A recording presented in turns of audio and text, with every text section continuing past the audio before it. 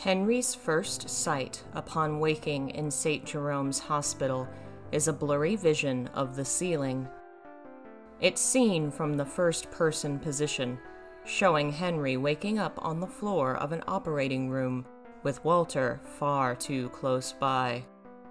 It's what a patient might see upon first awakening in a hospital bed.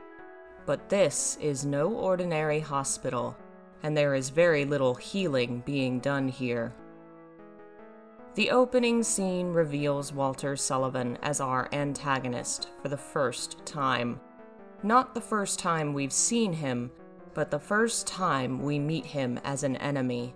Walter advances, Henry quickly retreats, yet he isn't followed out of the room, not yet. Despite the fact that Henry was so vulnerable and Eileen herself is close by, Walter seems content to play cat and mouse and let his victims run free a while longer. St. Jerome's Hospital consists of 2 floors of long hallways and a dozen or so rooms of nightmarish blood and viscera. Corpses, human skin, hanging limbs, and blood cover the halls of St. Jerome's.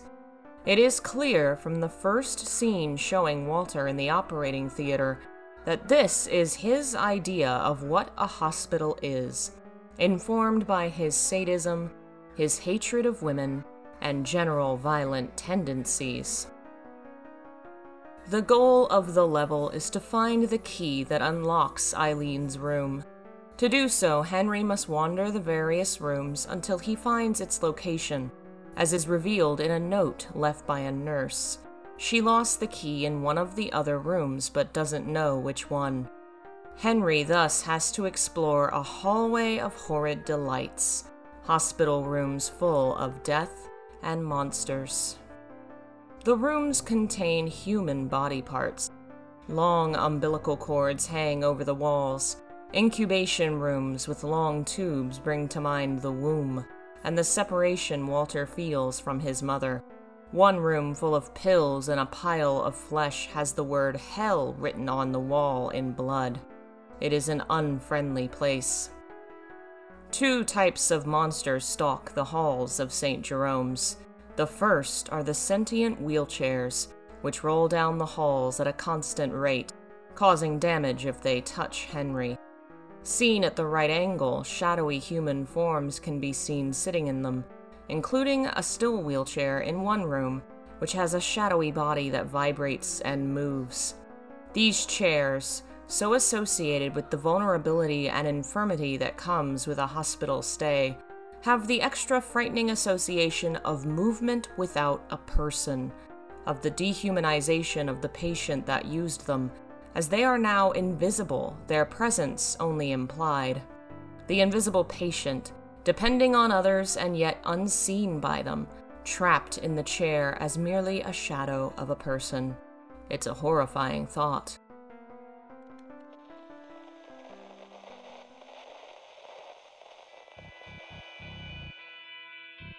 The other major monster of the hospital level is the patient, a towering female corpse whose body is both rotting and mutating, with another head emerging from its skull. It is nearly naked, the clothes torn in the midriff and hanging from the limbs, and blood dots the torso. The first one that is seen is in the operating room, cut open by Walter, where it appears he is digging around in the area of the uterus.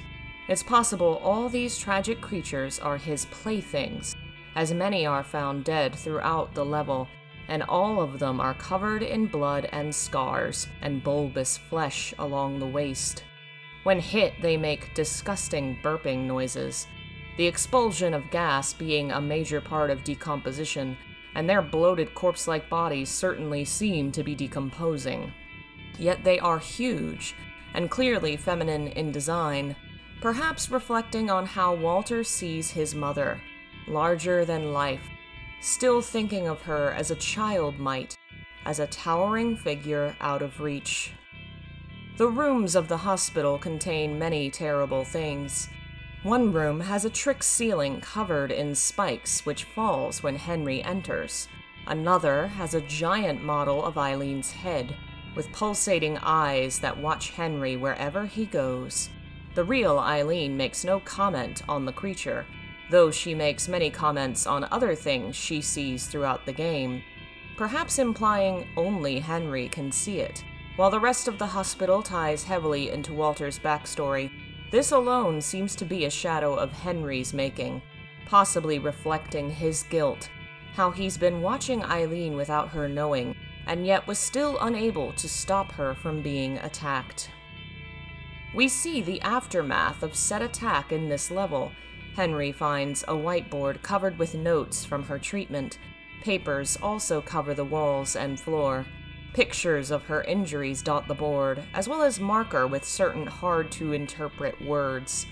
They possibly include unconsciousness, transfusion, vomicae, angiocrine, 920, abuse with a question mark, and rib wound. Many of these are easy to interpret. 2 are more medical in nature. Vomicae relates to a cavity in an organ which fills with pus due to an injury or disease, especially common in the lungs. Angiocrine has to do with the cells that stimulate organ repair. In cases in which injury is severe enough that the injured person cannot repair them by themselves, an infusion of specific cells with angiocrine growth factors can stimulate healing. These words may imply Eileen was injured enough her lungs were punctured and unable to heal without this specialized treatment. To reach Eileen herself, Henry must find the hospital room key. It's in the mouth of a cobra statue. Taking the key drops a cage over Henry, but it's an easily escapable trap. Using the key on the door opens the cage. The snake is an animal heavily associated with healing and the medical tradition. It appears on many famous symbols of the medical profession, sometimes even in the shape of a key-like object. The key in the mouth implies the danger of retrieving it. The mouth is where a snake's venom lies, after all. Yet the venom is also a part of the healing, as snake venom is used to create antidotes to said venom. Taking the key drops the cage, but the key itself is the solution to the cage. The danger is the solution. Facing Walter is the only way to escape him.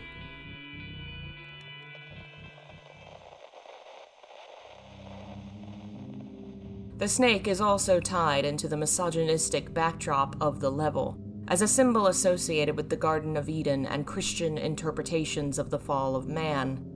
Walter's love for his mother is twisted by his background and the cult's abuse into a violent and hateful attitude towards women. Cynthia and Eileen both show this and how much worse their injuries were compared to most of his male victims.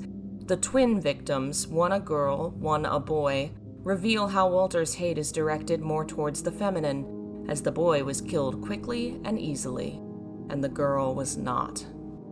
The hospital level seems to show some of that hatred as well. Eileen was a target for a long time, yet was only attacked the night she was planning to go out on the town, dressed in a more revealing fashion. Then Walter attacks, a possible condemnation of that sexuality. The idea is further reinforced by the name of the hospital that Eileen is taken to, St. Jerome's. As far as Catholic saints go, Jerome is not the most well-known or well-liked. Historically, he was an important person, the creator of the first Latin Bible, the Vulgate, and a commentator on many biblical stories. Living during the early years of the Christian Roman Empire, he had a great deal of influence on the early church, and is famous for his violent hatred of sex and women. He values virginity above all, condemning all who fail to uphold chastity as lesser human beings. "I praise wedlock, I praise marriage," he says in one letter, "but it is because they produce me virgins." Reading his writings is a gross exercise in the commodification of purity as a value that makes you more human, more worthwhile than others. His ideals were dangerous. One young woman following his teachings starved to death in 4 months, and Jerome was not bothered by it. In fact, he was callously dismissive of her death, and was driven from Rome by his own fellows shortly after. Even during his lifetime, he was seen as an extremist. Why choose Saint Jerome, of all the saints, as the name of the hospital? It's a subtle hint at the themes of the level and the game itself. A story in which a twisted cult has destroyed a young man's mind and turned him against women in general, sexual women in particular. Cynthia's behavior marked her as a victim. Eileen was only attacked once she, too, took on a more sexual appearance. Walter's hatred is paradoxical. He loves and desires a mother figure, and he hates women and women who could become mothers, sexual women. There are some interesting connections to Silent Hill 2 in this level. We know that James's father, Frank, has lived in the Ashfield apartments and been the super since it was built. Rachel, the nurse who cared for Mary, also lived there.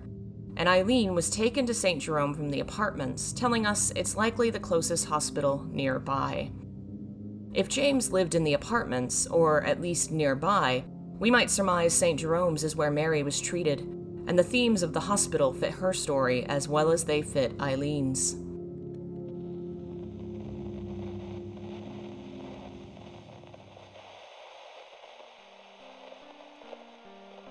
There's also a small connection to Silent Hill 3.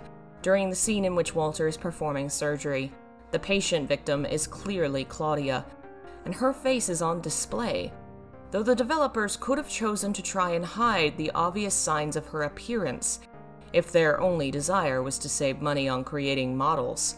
For comparison, the reused model of Angela in Silent Hill 2 is hardly recognizable, unless you examine the files outside the game. This model, however, is easily recognizable in a prominent cutscene. We know the events of Silent Hill 2 and 3 occurred before Silent Hill 4, though we don't know by how many years. Claudia was a child during the events of the first game. It's likely Walter was young as well. The connection to Claudia is unlikely to be one of a subordinate. They were probably closer to being peers. This makes 3 of the original games centered upon children the cult destroyed, each of whom was meant to be a tool used to usher in the god, and they were likely contemporaries. Alessa and Claudia were friends. Alessa was used as a sacrifice. Claudia attempted to recreate that sacrifice, and though Walter was given a different ritual, it had similar violent, bloody ends. Each was raised to kill in the name of God, and each was destroyed by the cult in various ways. Showing us Claudia's corpse reminds us of these other victims, reminds us of Walter's origins and what made him the monster he is now.